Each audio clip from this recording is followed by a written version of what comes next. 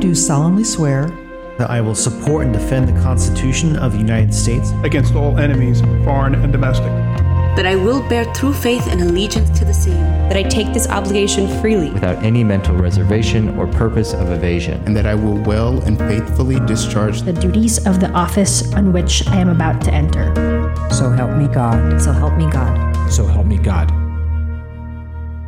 Welcome to The Oath. I'm Chuck Rosenberg, and I am honored to be your host for another thoughtful conversation with a fascinating guest. Jim Stavridis retired from his beloved United States Navy as a 4-star admiral. In his storied Navy career, Jim held some of the most important and sensitive posts in the military. In his last post, however, he made history.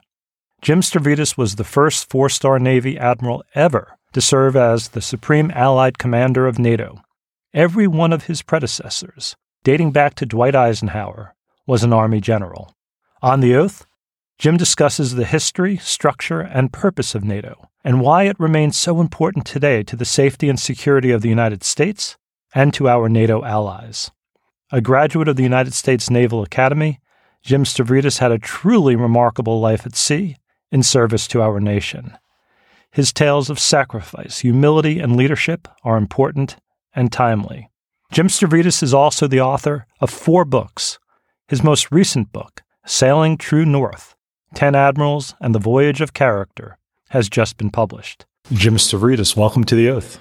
It's an honor to be with you, Chuck. Thank you for having us to your beautiful home in North Florida. As we are recording this, we are, of course, watching the hurricane season, so my major question for you is, do you know how to fill a sandbag? I do, and I'm willing to work. Let's hold that thought, depending on how the season unfolds. Congratulations on your brand new book, Sailing True North. I'm very proud of it. It's an interesting book, I think. It's not about leadership, which a lot of people assume, but it's a book about character, about how we lead ourselves. There are so many books of leadership, or awash in leadership books. I think we are overweight in thinking about leadership and underweight in thinking about character. That's why I wrote the book. You come from a military family. Your father was a Marine officer. Talk a little bit about your parents. And the reason I ask is because in your new book, you make a list of your heroes. And at the top of that list are your mother and father. Indeed, they are, and the book is dedicated to them.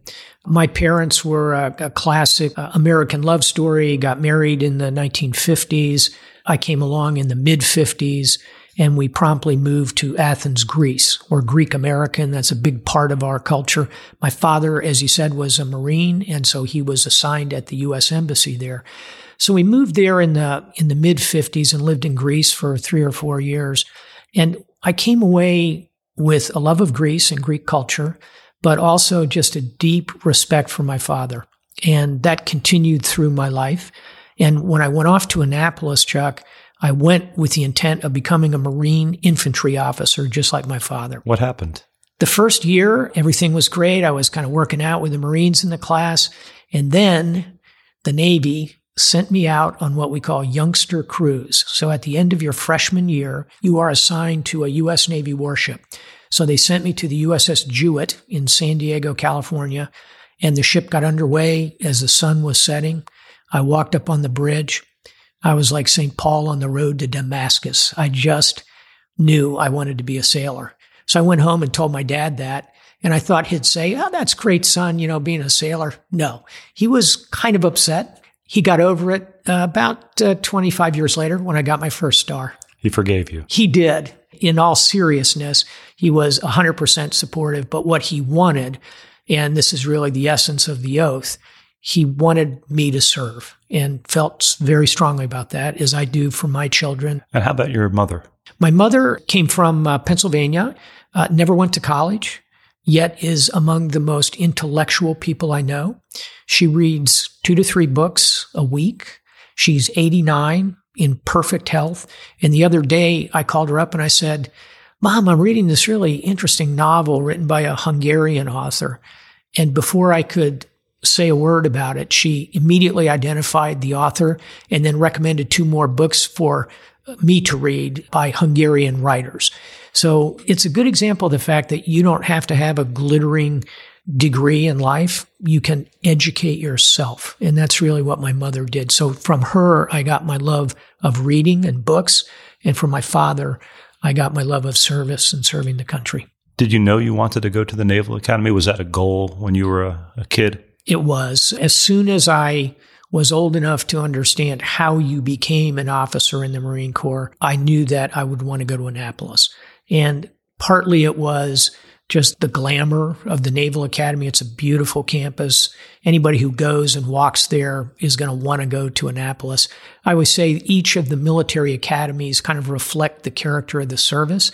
Annapolis is on the Severn River. It's got sailboats going by. It's full of light.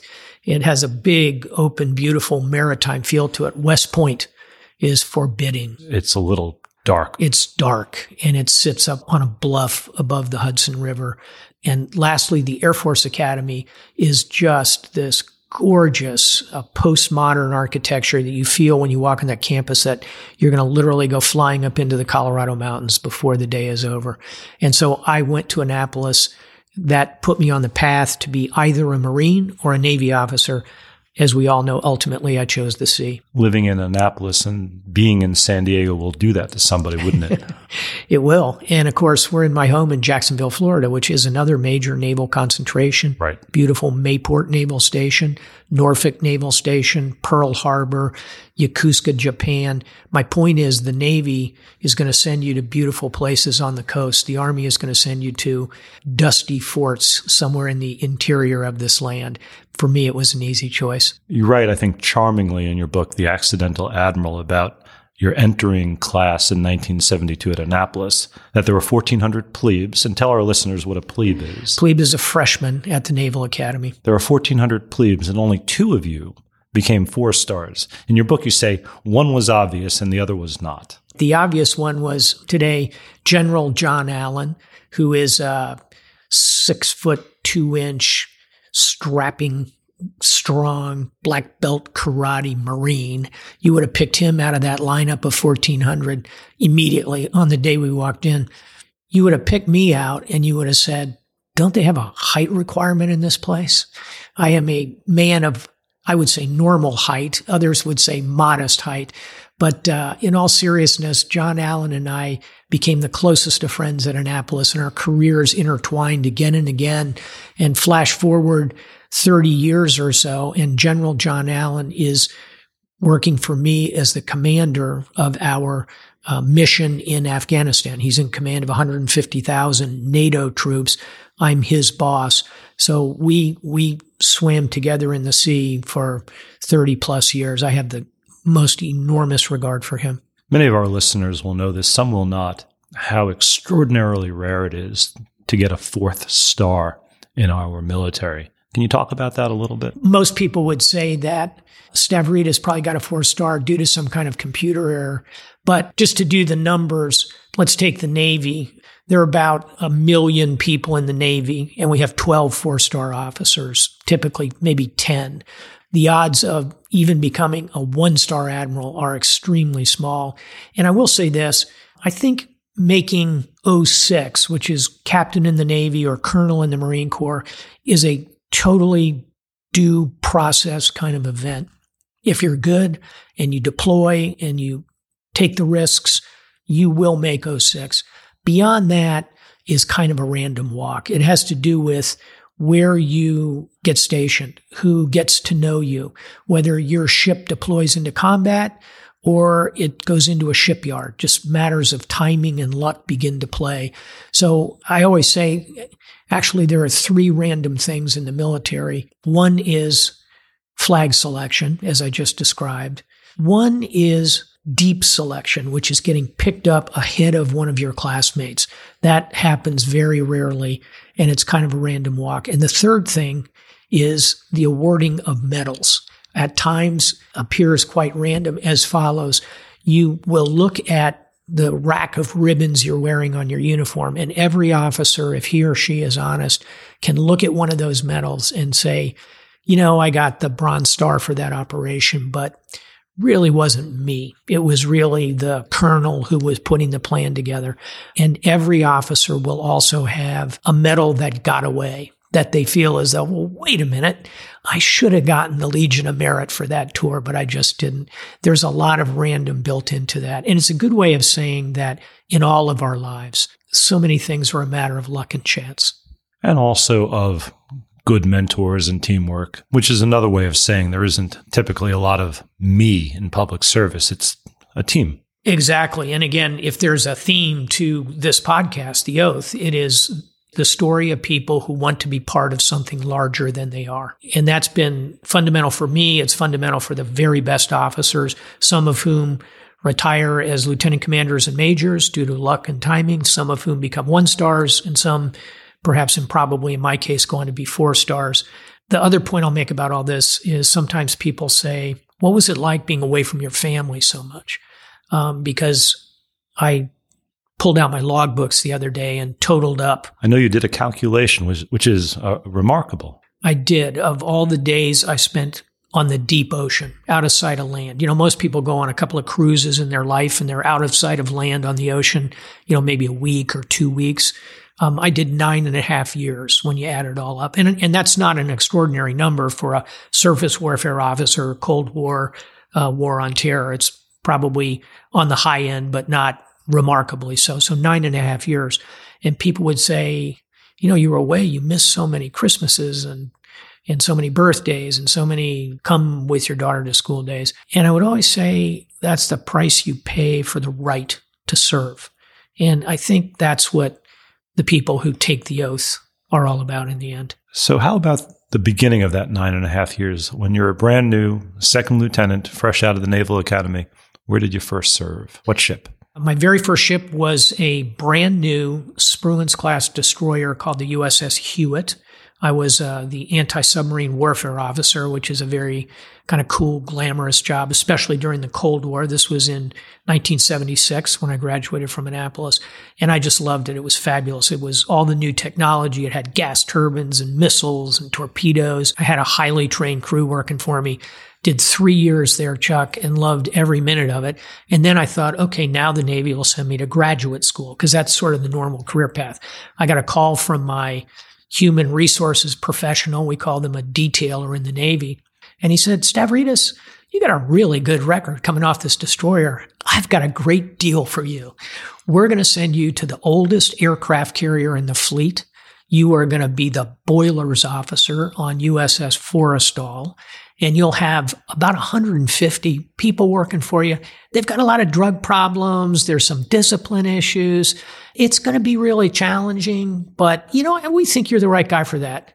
And my head exploded. I didn't want to do that job so much. And I thought, how can I possibly go from this beautiful, brand new frontline gas turbine destroyer to being buried in the engineering department on this cranky old aircraft carrier? And after a lot of kicking and fighting and talking to mentors, I realized that there's a reason they call them orders. You know, it's an order. So off I went, and I spent 2 years on that ship, and two important things happened. One is I became quite close with another Marine officer, Marine Corps captain, and I was a Navy lieutenant, and we became kind of, we would say, Liberty buddies. We would go off together whenever the ship would pull into port. And I always felt safe with him because he was a big 6'3" Marine, about the size of my good friend John Allen. And that Marine captain's name was John Kelly.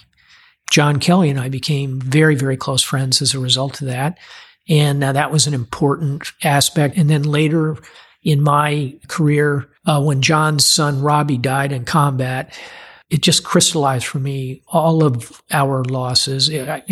I could never approach what John and his family went through, of course, but it crystallized for me the sacrifice of those young men and women who are buried in Arlington. I wanted to say two things about John Kelly since you brought him up. What a privilege it was for me to meet him and to get to know him a little bit. First met him when I was at the FBI.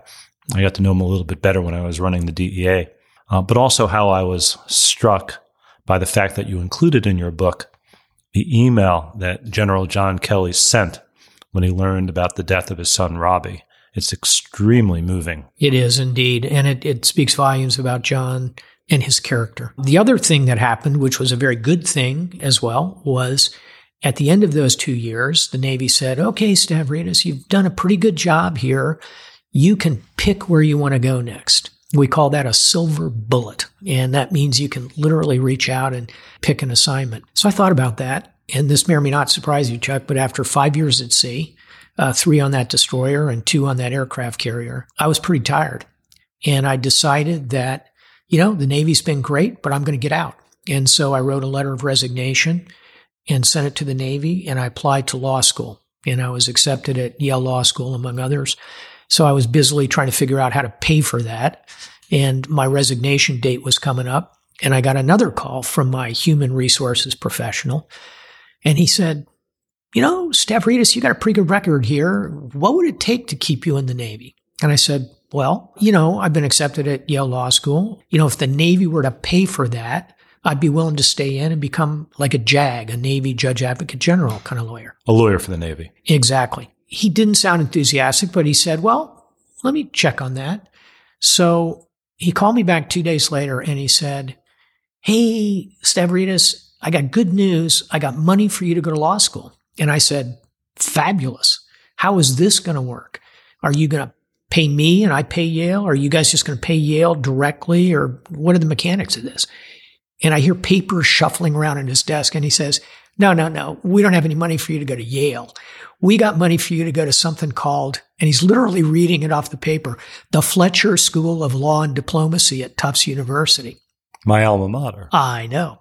And I said, because I knew what it was, I said, that's not a law school. It's a graduate school of international relations.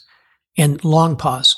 And my detailer said, look, it's got law in the title. I've got money. Do you want to go or not? And that's just one of those little hinge moments where you sort of make a decision that casts the course of the rest of your life. And so I did, principally because I didn't have any money. The Navy was going to pay for it. And I had just gotten married to my beautiful wife, Laura. And this was going to be a much easier path. And lastly, because I did love the Navy and I was looking for a way to kind of square that circle. By the way, that human resources professional, that detailer, was named Lieutenant Commander Mike Mullen. As we all know, Admiral Mike Mullen became the chairman of the Joint Chiefs of Staff. Absolutely. And as a mentor, again and again and again, he was always there. And I'll tell you what I learned from Admiral Mike Mullen was the art of mentorship, which we tend to take for granted. We want to say we're all good mentors. Most people want to say they're a good mentor, but they don't want to do the hard work that goes into mentoring. They don't want to keep track of people. They don't want to really stay in touch. They feel slightly annoyed when someone checks back with them every 6 months about something.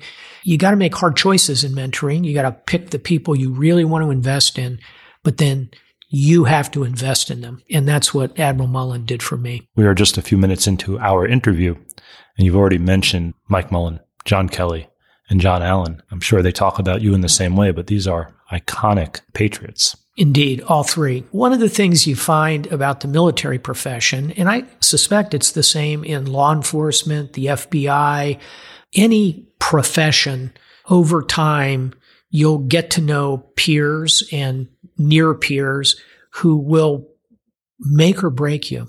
And I'm a big believer in peer feedback and engaging with peers. I think all of us always want to sort of show the boss how terrific we're doing. That's human nature.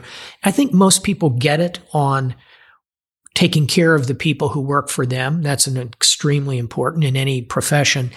I think too few people spend time with their peers in their peer group, understanding what you can learn from your peers about yourself. And I've always tried to do that. Particularly John Kelly and John Allen were very good at that for me. After Tufts, a little bit later in your naval career, you become the captain of the USS Barry, an Arleigh Burke-class destroyer.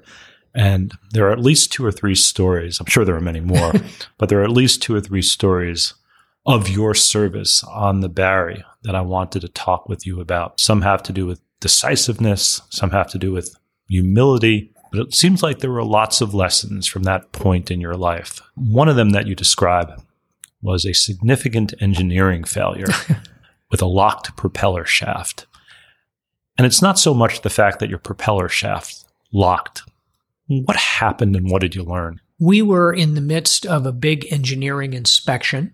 And what the Navy does to make sure that its ships are ready to go to sea is it sends independent inspectors down, like an inspector general, and they send a team down to the ship, and they will spend a great deal of time working with your crew.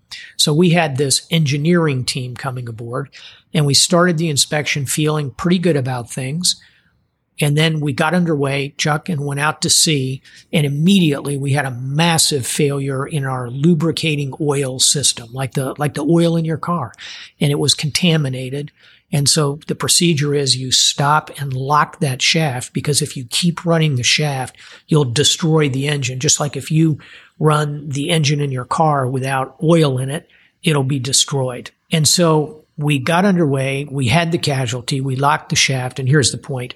We were then towed back into port. It's an unbelievable humiliation. Everybody's watching. Everybody's watching. The whole waterfront is watching. And I literally went home to my beautiful wife, Laura, and said, sweetie, I've just failed the most important inspection of the ship, and tomorrow I'll get fired. The Commodore will come down and fire me. And then did you actually believe you would be fired? I absolutely did. And there was plenty of precedent for firing captains who could not deliver the appropriate level of competence. And it was really quite shocking to me. 3 things happened. One is my Commodore obviously didn't fire me. He came down and said, Stavridis, this is a bad day, but you've done really well with the ship over the last year and a half. We're going to give you a second chance to take the inspection. So I learned the value of second chances. And I'm sure gave it to others. Absolutely. And then secondly, every day as we rebuilt the engineering plant, the crew would come up to me. I'd be walking around the ship trying to pump them up. But in the end, it was the crew coming up to me and saying, Captain, we got this. You don't get that kind of reaction out of your people unless you've invested in them to begin with. And then thirdly, back to this theme of working with your peers, all the captains on the waterfront over the next couple of days called me up and said, hey, Jim, bad day. You looked really bad getting towed back into port. But very quickly, it was a conversation about what can we do to help? Do you need more people? Do you need parts? Whatever we can do to make you successful, this waterfront wants that to happen. So that's a result of that peer network that I think, again, we tend to undervalue in a lot of ways. Not just your crew, but the entire Navy. Exactly. And, there is something to that ethos, and it certainly exists in all the services. But in the Navy, we say somebody is a good shipmate, meaning that she's someone you can count on. And that is what I discovered on that otherwise kind of career damaging day. Well, you almost had another really bad day on the USS Barry. Again, as captain, there's a story that you write about in which you are navigating the Suez Canal. We are on a dead sprint coming out of the Eastern Med to get to the northern Arabian Gulf as a deterrent against Saddam Hussein, who is moving troops as though he might re-invade Kuwait. Or with the aircraft carrier George Washington or the escort, we go into the Suez Canal, and I'm exhausted. I've been up for 36 hours straight. I've had 900 cups of coffee. I'm totally dehydrated, and I'm in my chair on the bridge, and the Egyptian Navy sends a pilot, which is a retired naval officer who's a local expert, to help you get through the canal. Well, this guy got extremely annoyed because we wouldn't give him bakshish, which is bribes in the Arab world, and we wouldn't give him cigarettes and money and pay his, quote, fee, unquote. You tell a funny story in which you offered him a ball cap. We did. Which didn't impress him. He refused to touch it. He took his chair out to the bridge wing and sat there and ignored us. So we were kind of on our own. And so we got into what's called the Great Bitter Lake, which is a body of water in the center of the Suez Canal. And you've got to pull over into the Great Bitter Lake when you're coming down from the north to let the southbound traffic come up from the south. And you have a designated anchorage. So we pulled over. We're trying to find our anchorage. And all of a sudden, the pilot wakes up, comes in, and begins screaming directions at us to go in a certain direction and head over here. And your assigned anchorage is at this corner of the Great Bitter Lake. So I'm thinking, well, maybe he's come to his senses, and we started moving over there. I was not alert enough because I was so exhausted to really focus on the depth of water there. Fortunately, my navigator, who was a young 26, 27-year-old lieutenant named Rob Chadwick, immediately began to say, "Captain, the ship is standing into danger. There's not enough water there." And the pilot was screaming, "Yes, there is. I know what I'm doing. This is my body of water. Keep going." Perhaps because my judgment wasn't what it should have been, or my acuity, I said, "It's okay, Rob. We'll go with the pilot. Pilot knows what he's doing." And Rob said, "Sir, the ship is standing into danger." Not many junior officers have the backbone to really stand up when the captain's made a decision like that. And by the way, if a locked propeller shaft is a bad day, running aground is much, much worse. Much worse. In that case, the Commodore would have flown over on a helicopter and fired me on the spot if we'd run aground. So as we're headed into this water the pilot wants us to go to, I said, "Rob," to my navigator, "it's okay. We'll just go with the pilot." We went about another 500 yards, and the navigator, Lieutenant Rob Chadwick, said, "This is the navigator. I have the con.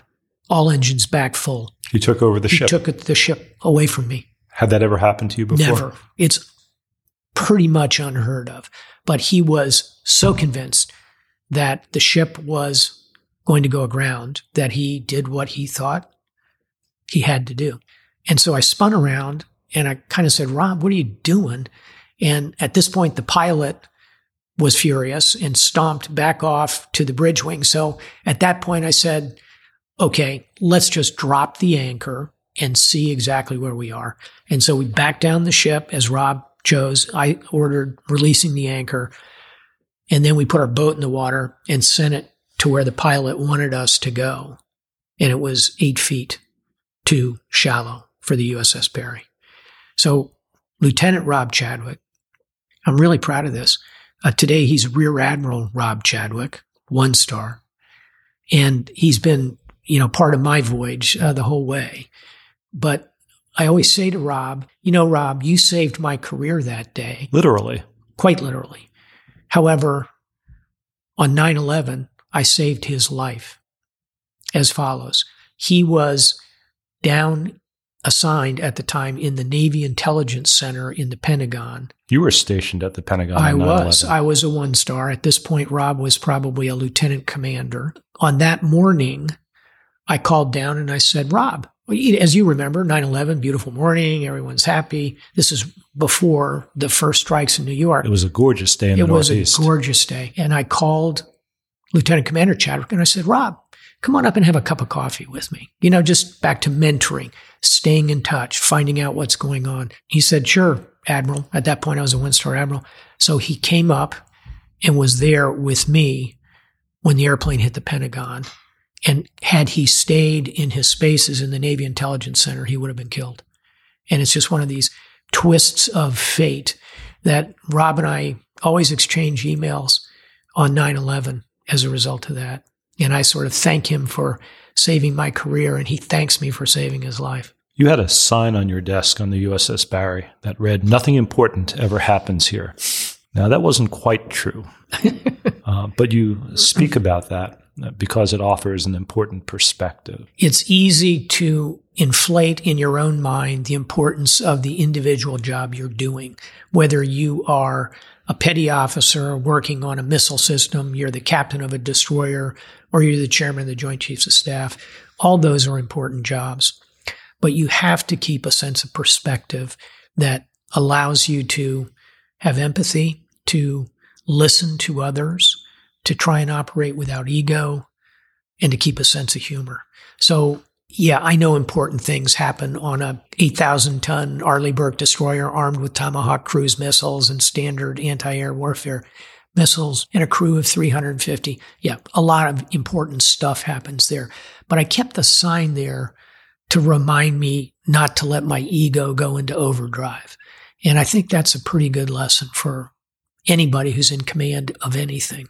You were gracious to give me a tour of your beautiful home, your library, which is magnificent. But I was struck by one of the paintings in your library of the USS Maine, which was blown up in the Havana Harbor on February 15th, 1898. Your birthday, not the 1898 part. Well, I hope not. Sometimes I feel like it, but yeah. But the February 15th part. Exactly. But what's the lesson of the Maine? It's a beautiful picture, but why do you have it there? It is a beautiful picture, and yet anybody in the Navy would look at it and say, wow, that ship ignominiously blew up and sank at anchor in Havana Harbor. You know, Admiral, why do you have a picture of a ship that blew up in your library? And in fact, that painting has been with me for almost 2 decades. And the answer is twofold. I keep the painting there to remind me that your ship can blow up under your feet at any moment. And all of us, that is true for. And so you got to have a plan B. You got to recognize that no matter how well you think things are going, all of a sudden your life can change forever in an instant. You can run aground in the Great Bitter Lake. You can get towed back into port and get fired. Your oldest child can have cancer, and it fundamentally changes your life. You got to know that that ship, whatever it is metaphorically, can blow up at any minute. Have a plan B.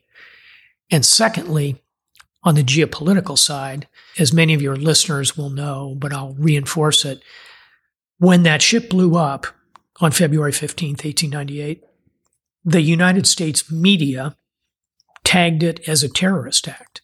And with complicity from the government and from the Navy, and the story that was bruited about the incident was that Spanish terrorists, because Spain was the colonial power in Cuba at the time, Spanish terrorists had blown up the Maine. You'll remember the slogan that got us into the Spanish-American War, "Remember the Maine." Absolutely. We lost several hundred sailors. A number survived. But we went into that war because we knew that Spanish terrorists had blown up that ship. We presume to know. Correct. 1898.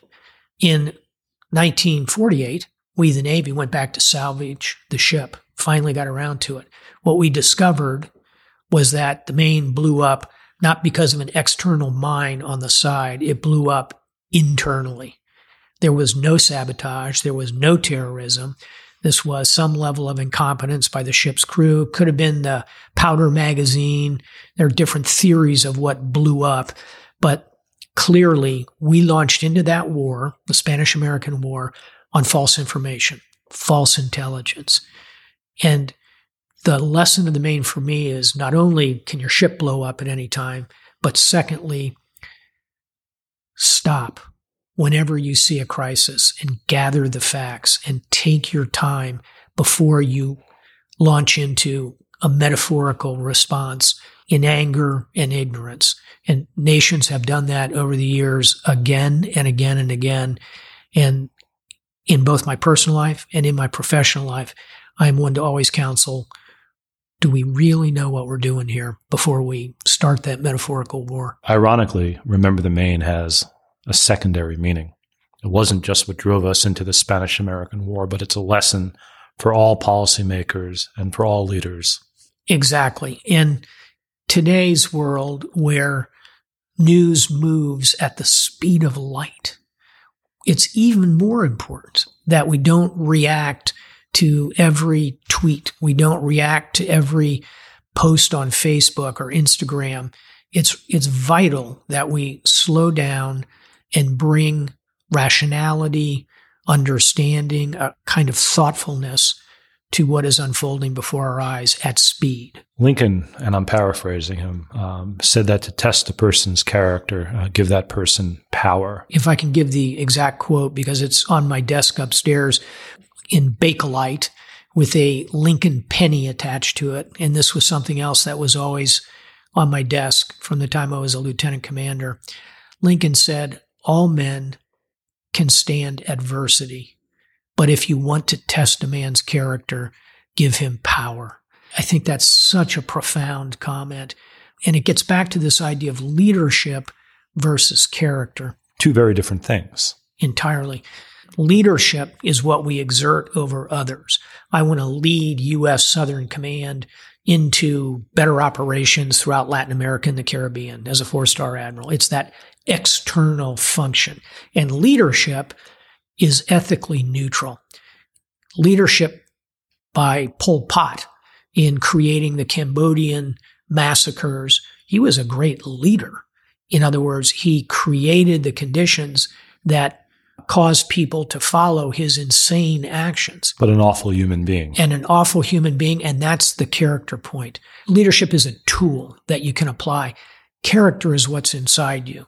It's how you lead yourself. I often say, not original to me, I think Coach John Wooden said it first. The legendary UCLA basketball coach. Indeed said, character is what you do when you think no one is looking. And in today's world, someone is always looking. I would say if there was one new set of challenges for leaders today, it is that we've talked about one, the acceleration of events, and the other one is transparency. You're not going to get away with it. Those two things require a higher level of character than leaders have had to evince before this.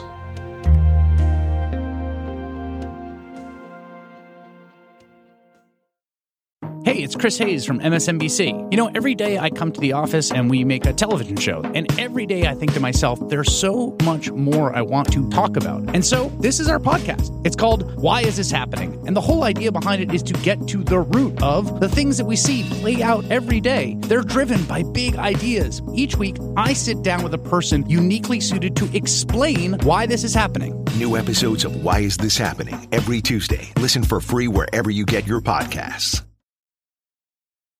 In the preface to Sailing True North, your wonderful new book, you write about the slow death of character. Is that what you're referring to? It is, and I'll give you a couple of manifestations of that.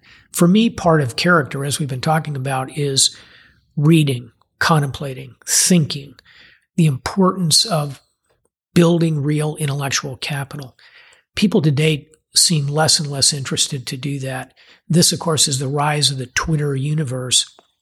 And recently, people in the Twitter sphere were quite outraged when the maximum tweet went from 140 characters to 280 characters because people said, I don't have time to read all those long tweets. Yet 20 years ago, people would read a biography you and I were discussing a moment ago, Robert Caro's a magisterial multi-volume biography on Lyndon Johnson. Stunningly good. Stunning story of someone who had enormous gifts, enormous character flaws, and how that all played out.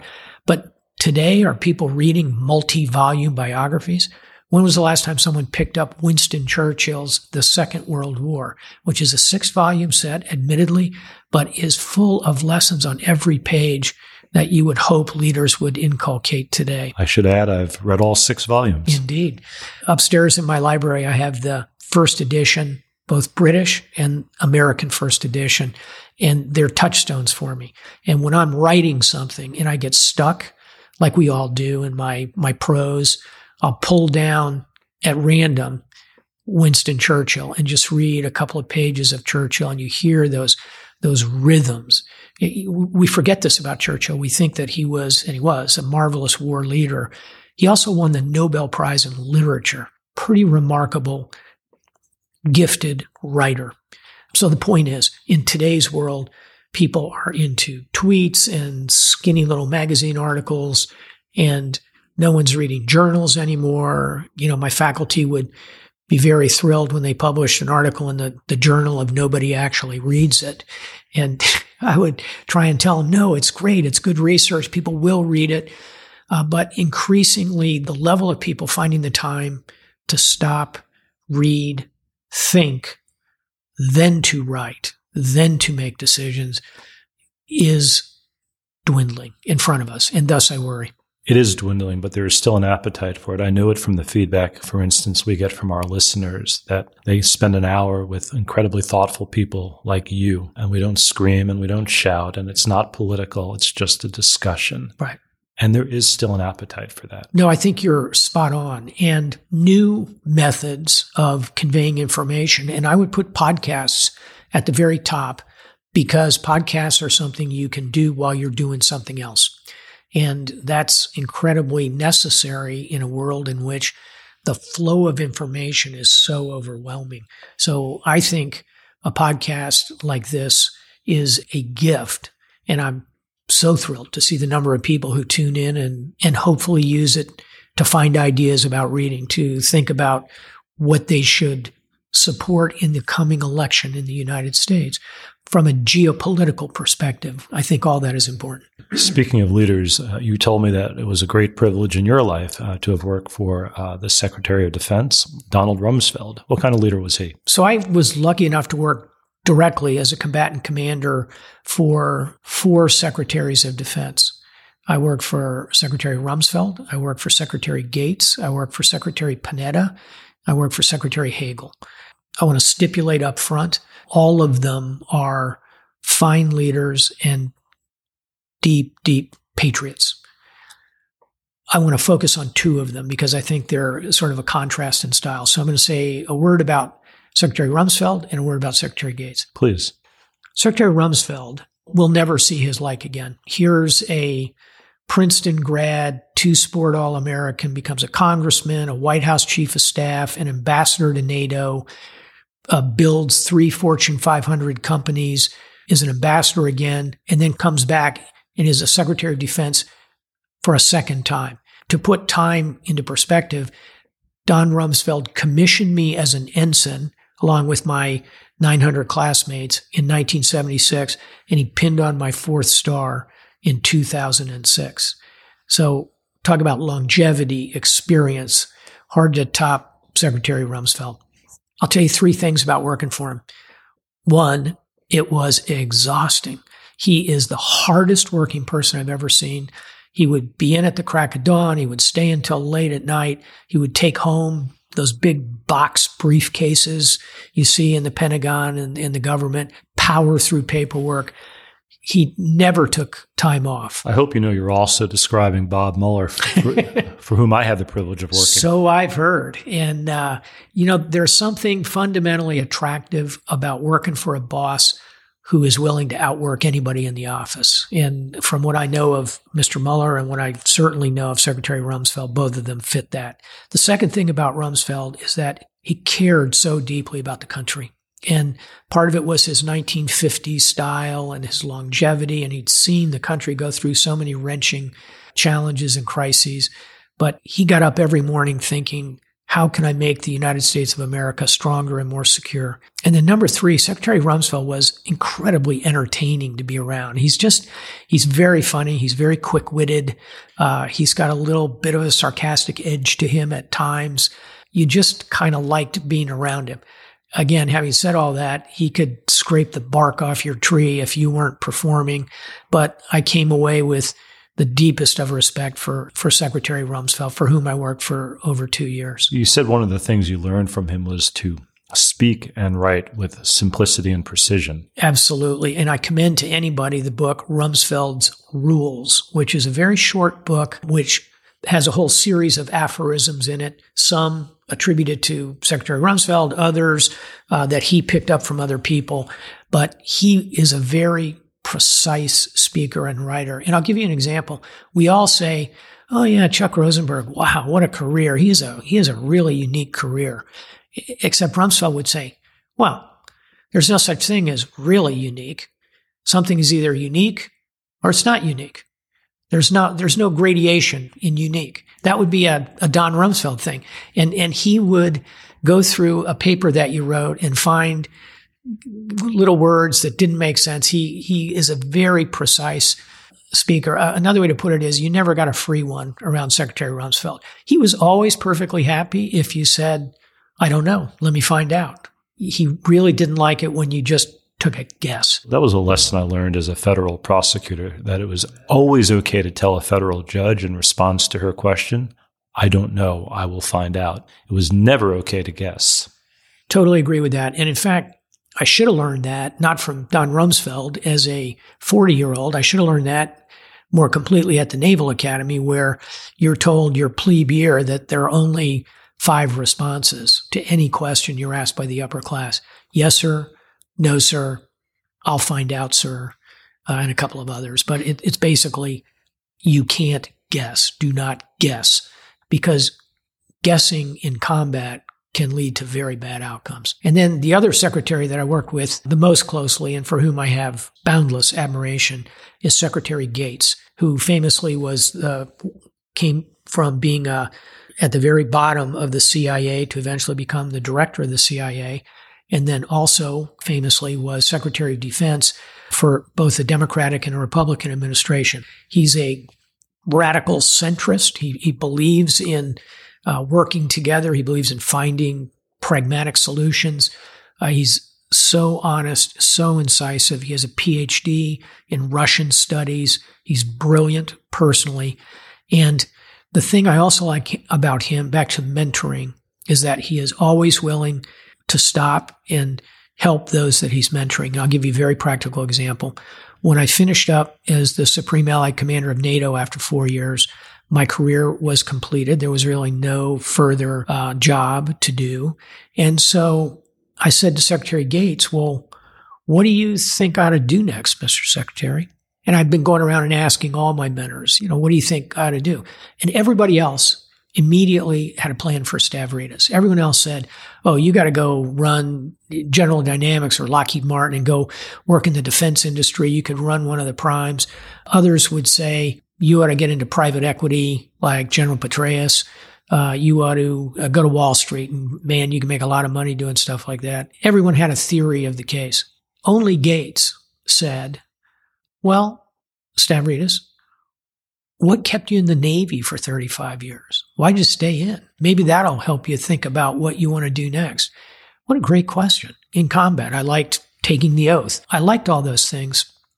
I liked the sea. I liked being a sailor on the ocean. But the thing I loved was mentoring young people, was helping them in the trajectory of their lives. So I said all that to Secretary Gates, and he snapped his fingers, literally, and he said, education. You should become an educator. And we forget this about Secretary Gates. Famously, he ran the CIA, and famously, he was Secretary of Defense. What did he do in the middle for 10 years? He was the president of Texas A&M, one of the largest universities in the country. As part of that tour, he was also the dean of the Bush School at Texas A&M. So he knew higher education, and he then helped me find the position of dean of the Fletcher School of Law and Diplomacy at Tufts University, which we've discussed. And that's the kind of mentorship and care. I then did 5 years there. Even today, when I need help or advice or a recommendation, Secretary Gates, top of my list. And he will answer within 2 hours on email. He really cares about people deeply. But isn't it interesting? He didn't tell you what to do. He asked you some questions that led you to the answer. Exactly. All very Yoda-like, but it certainly worked. And I had a wonderful, wonderful 5-year experience in higher ed. And then, the logical question would be, well, okay, Admiral, so maybe why did you leave? And the answer is, we only get so many acts in our lives. I think of my life as kind of like a shelf of books. And, the first book is about growing up in Greece, and the second book is Annapolis, and the third really thick book is this time in the Navy with a lot of chapters. And I finished that book in higher education. I loved it. It was 5 years of working with young people, but I was ready to work on a new book. And so that led me to complete my time there and move on to my new work. I have a sense there are a lot of books left, Jim. The one that just came out, Sailing True North, is my 9th book. What I'm working on now, I'm glad everybody is sitting down. I'm working on a novel about a war in the South China Sea, or more accurately, a war that starts in the South China Sea. And unfortunately, I started conceptualizing and working on this novel 1.5, almost 2 years ago. And sadly, it's looking less like a novel and more like a nonfiction book every single day. Now, let's hope the big strategic muscle movements ultimately, and I think they will drive the United States and China into a modus vivendi in this 21st century. But it would be dangerously easy to stumble into a new Cold War with China or, God forbid, a hot war. So this novel is a cautionary tale. It's not long. It's not Tom Clancy. It's not high-tech whiz-bang what the war would be like. It's how we could stumble into it and what the consequences would be. When might we expect that? The book will be completed. I have a contract for it with Penguin Press, Random House, my publisher, and it will be complete this fall, and thus will come out about a year from now. You alluded to NATO, and I can't let this conversation go without speaking a little bit more about NATO. Sure. For one, you are the only admiral in American history to serve as the Supreme Allied Commander of NATO. Historically, a job that went to 4-star Army generals. How did this happen? This is why the title of my memoir of NATO days of those 4 years is called The Accidental Admiral, because I was originally slated, if you will, to go to the Pacific Command. A traditional naval command. Exactly. It has always been a Navy admiral throughout its history. Honolulu, I know the Pacific extremely well, over half my career spent in the Pacific. So I was quite happy with all of that. That job, Pacific Command, would have been like getting in the jacuzzi. It just would have been so comfortable, and everything that I had learned would have been terrific. Tell us the story of how you ended up going to NATO. Secretary Gates came up with this idea, and his view was, although I was an admiral, and although I had never served in NATO, and although I had never actually had a military tour in Europe, I did have things going for me. I spoke French and Spanish. French is the other official language of the alliance. I knew the maritime world associated with NATO operations extremely well. I had been with Secretary Rumsfeld at every NATO meeting, high-level meeting, for 2.5 years.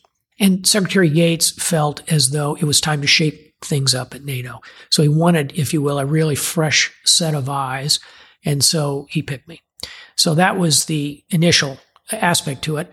And he told me, okay, Stavridis, you're going to go to Europe and go to NATO. And I said, I was like a little kid, 8 years old. I said, but I don't want to go to NATO. I want to go to Pacific Command. That's where admirals go. I really don't want to go there, Mr. Secretary. And so we went back and forth on that. And he said, look, we really want you to go to NATO. And I said, I just don't think it's the right job for me. I don't think I'd do a particularly good job there because I don't know enough about NATO. And he said, okay, fine. Why don't we go to the White House and you can tell the president you don't want to be the Supreme Allied Commander of NATO. And I think he thought that would probably sort of rock me back, as it probably should have, and that I would say, oh, okay.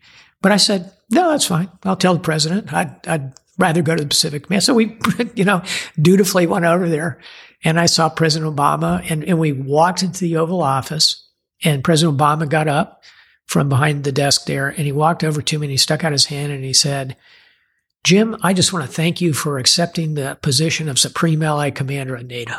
And so Gates had totally hoodooed me. At that point, my resolve broke. And I said, thank you, Mr. President. I'm honored to serve. As you must. As you must. What are you going to do with the president standing there? It's one thing to kind of push back a little bit anyway on the Secretary of Defense. But when the president tells you, this is where you're going, okay, fine, that's where you're going. Well, you spoke earlier in our conversation about orders, an order from the president. You have to always balance the question of whether you can do the right job for the president. And I think what you owe a president is your honest opinion. And I gave it, I suppose, through Secretary Gates that, I'm flattered to be considered for NATO, but there are officers who've served multiple tours in Europe and have 2 or 3 assignments in NATO. I think you owe that. But then, if you're absolutely ordered to go somewhere, I think it becomes incumbent upon you to do so. What is NATO? NATO is the North Atlantic Treaty Organization. It was founded right after the Second World War. 1949. Correct. And thus just celebrated a big anniversary. If I could boil it all down, NATO was founded to keep the Russians out, to keep the Americans in, and to keep the Germans down. The idea of it was by creating this collective security arrangement, you have a bulwark against Russia dominating Western Europe. You avoid a resurgence of German nationalism, which had plunged Europe into massive wars for almost 100 years, leading up to the Second World War, going back to 1870 and the Franco-Prussian War. And it would bind America to Europe. And I would argue it has succeeded magnificently in those three things. When the Cold War ended, a lot of people said, well, that's the end of NATO. We don't need anybody to keep the Russians out. And for a while, we kind of thought that. And then what we discovered, the collective we, all of us in the international security world, is that, Russia's still kind of dangerous. And also we discovered terrorism and 9/11. And that's what led us to Afghanistan. And by the way, the essence of NATO is Article 5, which says an attack on one nation will be regarded as an attack on all the nations. And by the way, today it has 29 member nations. At its founding, it was only a dozen. Correct. And only once in the entire history of NATO has that Article 5 been evoked, and it was during 9/11 by the United States. And our European allies not only stood and delivered, they sent ships across the Atlantic, they sent aircraft across the Atlantic, they did everything they could to deal tactically with the fallout of 9/11 in the United States. But vastly more importantly, they came with us to Afghanistan. By the time I was Supreme Allied Commander in NATO, as I mentioned, I had 150,000 NATO troops under my command there via General John Allen, and about 100,000 U.S. and 50,000 European. And sometimes people say to me, those Europeans, they don't really carry their load. It's all about the U.S. That's not my experience. In Afghanistan, in Libya, in the Balkans, in counter-piracy, in cyber, in Syria, in Iraq, above all in Afghanistan, I saw the Europeans again and again step up and deliver. And nations like Denmark, for example, on a per capita basis, have higher killed in action ratios than the United States does. Percentage of population. Denmark only has 5 million people. We, of course, have 340 million. If you look at the number of Danes killed as a percentage, way up there. Estonia, same thing. Canada, same thing. They stood and delivered with us after an attack on us. We need to recognize that this is still an amazing deal for us. It is an asset for us to be in that alliance. So even if the mission of NATO has changed, in your view, Jim, its value endures. Absolutely. And I'll use the points of the compass to kind of describe this. To the north, the Arctic. Here we have Russia on one side of the Arctic Ocean. On the other side, 5 NATO nations, United States, Canada, Denmark by virtue of Greenland, Iceland, and Norway. We need allies in the Arctic where the ice is melting, newsflash, and we are going to have to operate up there, surveil up there, and balance Russia. To the south, the ongoing chaos in Iraq, Syria, Libya are going to demand collective responses. To the east, we see Russia continue to press on the borders of the alliance. And to the west, I'll figuratively say that transatlantic zone where our trade occurs, not only is Russia physically moving there, but in cyber, we are going to need allies in the cyber world. So it is not a one-way street. Could the Europeans spend more on defense? Yes. But had they stood and delivered in blood and treasure? Boy, they sure have. We alluded to our mutual fondness for Churchill earlier. He once wrote that there is only one thing worse than fighting with allies, and this is to fight without them. Incredibly true. And I think we are focusing on NATO at the moment, but we ought to also point out that we have marvelous allies in the Pacific.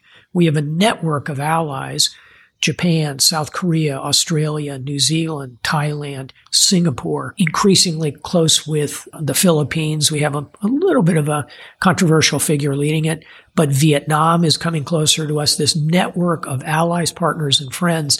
It's not a Pacific NATO exactly, but increasingly as China seeks to spread its wings, control the narrative, build this one belt, one road, and above all, simply take the South China Sea as Chinese territorial waters. We're going to need those allies in the Pacific just as surely as we need them in NATO in the Atlantic. Where does NATO go from here? I'll give you 3 big things NATO ought to be focusing on in terms of its future. Number 1 is cyber and cyber operations.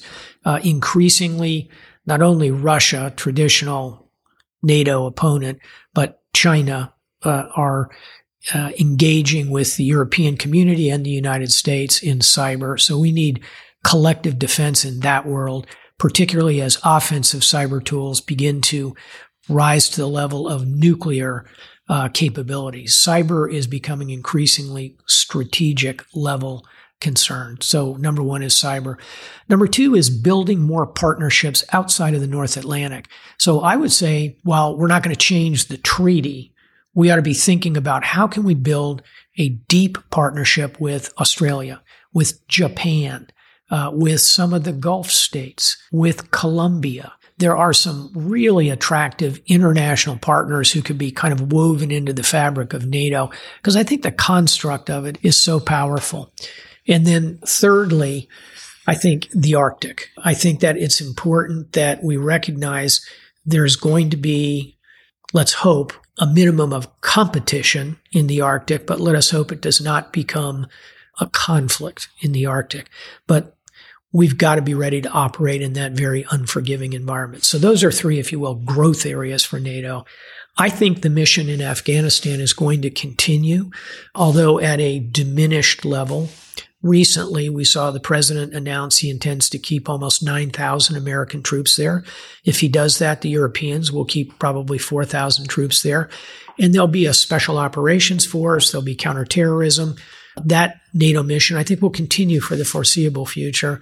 And then lastly, the deterrence mission against Russia. So counterterrorism, deterrence against Russia, kind of traditional, cyber, the Arctic, new partners internationally. Those are the growth areas for NATO. You write in your new book, Sailing True North, NATO is a proving ground for empathy. When you go into NATO, particularly as the American Supreme Allied Commander, and you look at your illustrious predecessors, starting with then General, later President Eisenhower, you can quickly begin to feel as though you've got all the answers. You know, you are representing the most powerful nation in the alliance, and you are going to swing that bat pretty hard to make sure the alliance does what you want. You will work your will on the alliance. You will work your will on the alliance. Boy, it doesn't work that way.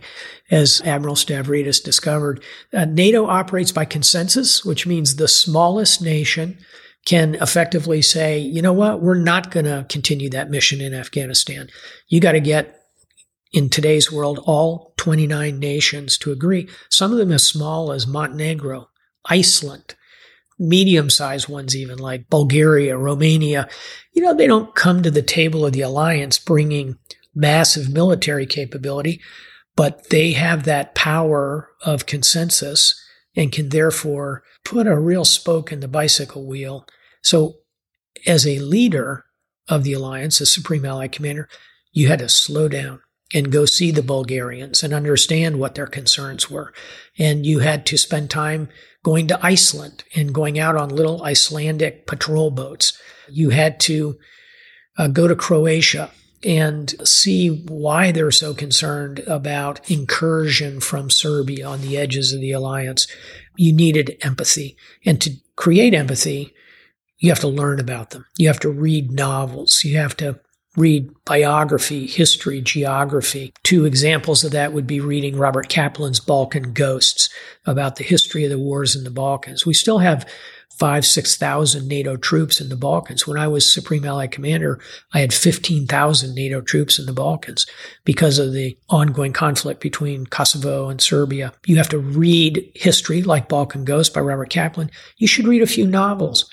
Read The Bridge on the Drina by Ivo Andrić, which is a novel set in Bosnia-Herzegovina about the collision of Muslim, Croat, Serbs.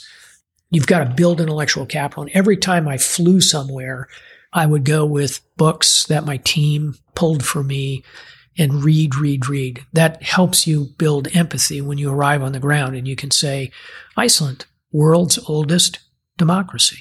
Did you know that? I did not. Not many people do. People tend to think it's the United States of America. No, they've got us by about 1,000 years. And there are arguments about what exactly a democracy is, but empathy when you go to these countries, and that empathy stems from knowledge and building understanding and listening. And I imagine for any good leader, it's not just empathy, but also a civility, a humility, and a willingness to listen. That's absolutely right. When I talk about in various speeches about what is the number one attribute that could create global security, and I use images when I speak, and I'll challenge the audience, what do you think the next image is going to be, to create global security? And most of them will say, oh, it'll be an aircraft carrier coming right at you. The next picture is a picture of a Belgian air defense system from the 1930s where the man is listening with two enormous cones for incoming aircraft. It's there as metaphor for the fact that the number one job of any leader, my view, is listening, which is empathy, which creates civility and good humor along the way. The ability to listen is also an admission that other people may have information necessary to you, that you don't have all the answers. Correct. If you look at the United States today, the number one national security threat is the inability of our branches of government and our parties to listen to each other.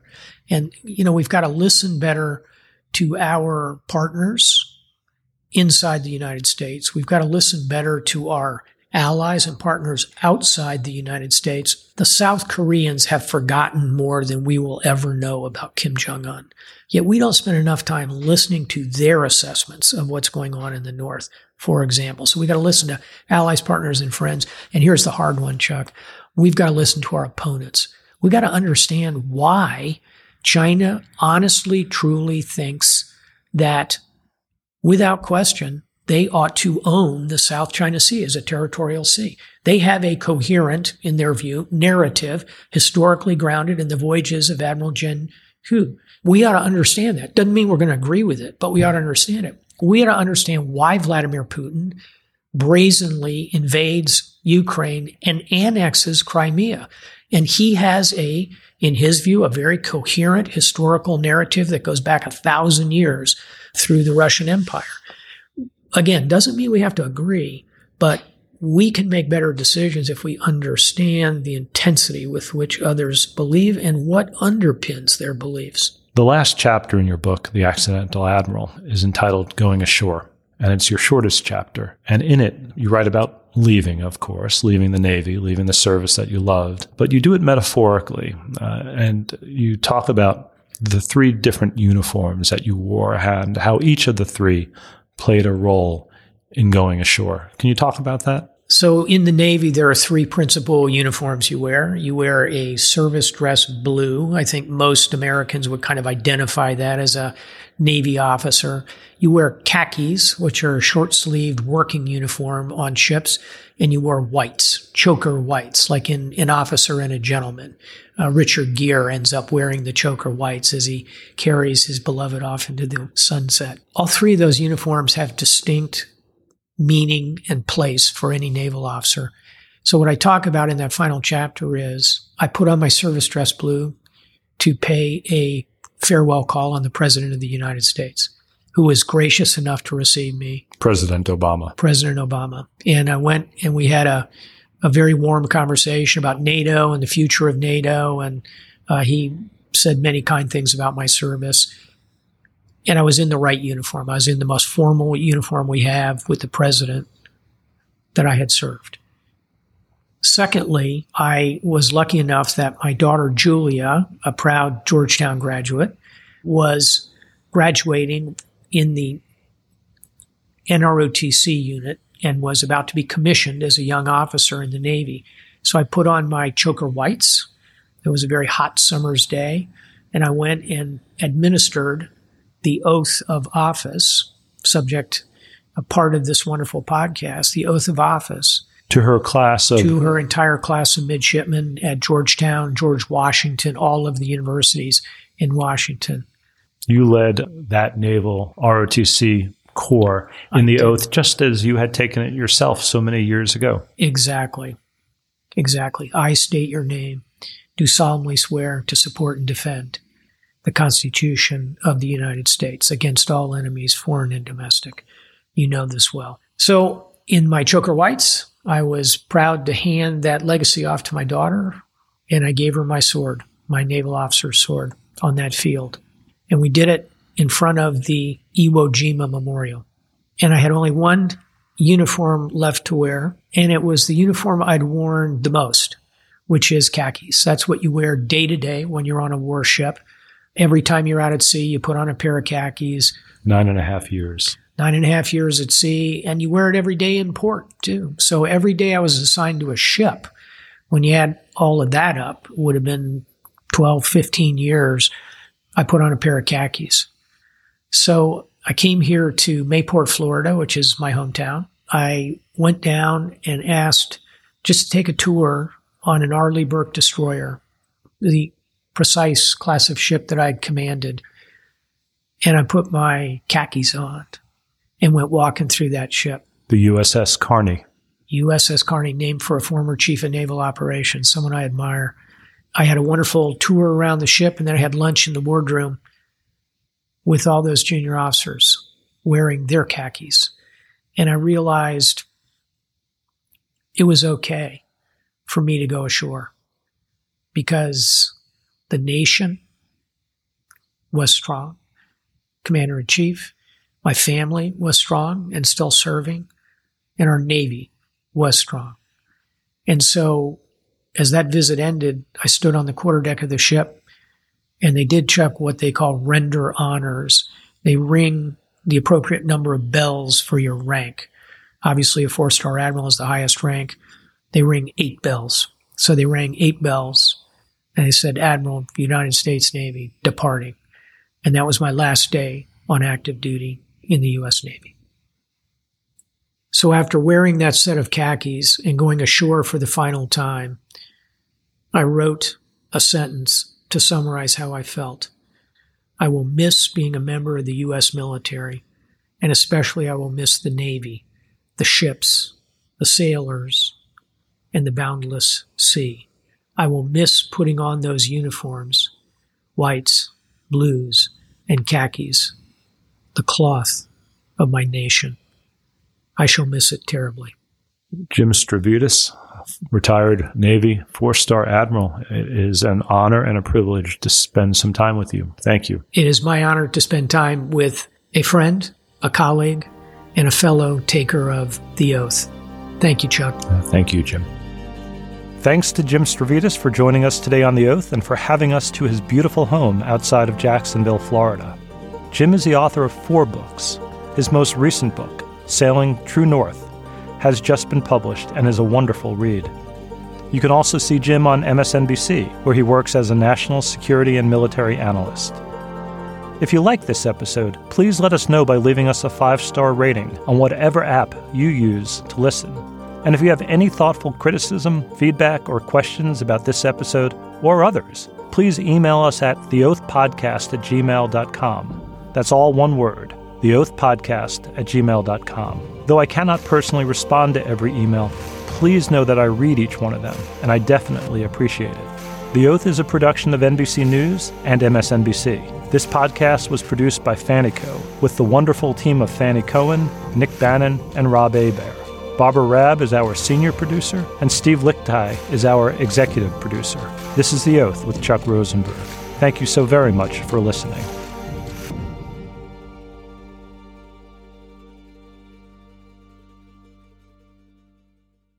Good evening, everyone. Breaking news. Lester Holt. Are you afraid Iran is playing with fire? The most trusted TV news anchor in America. Here in Normandy, hundreds gathered to honor the heroes. This is what it means to be American. Evenings on your local NBC station.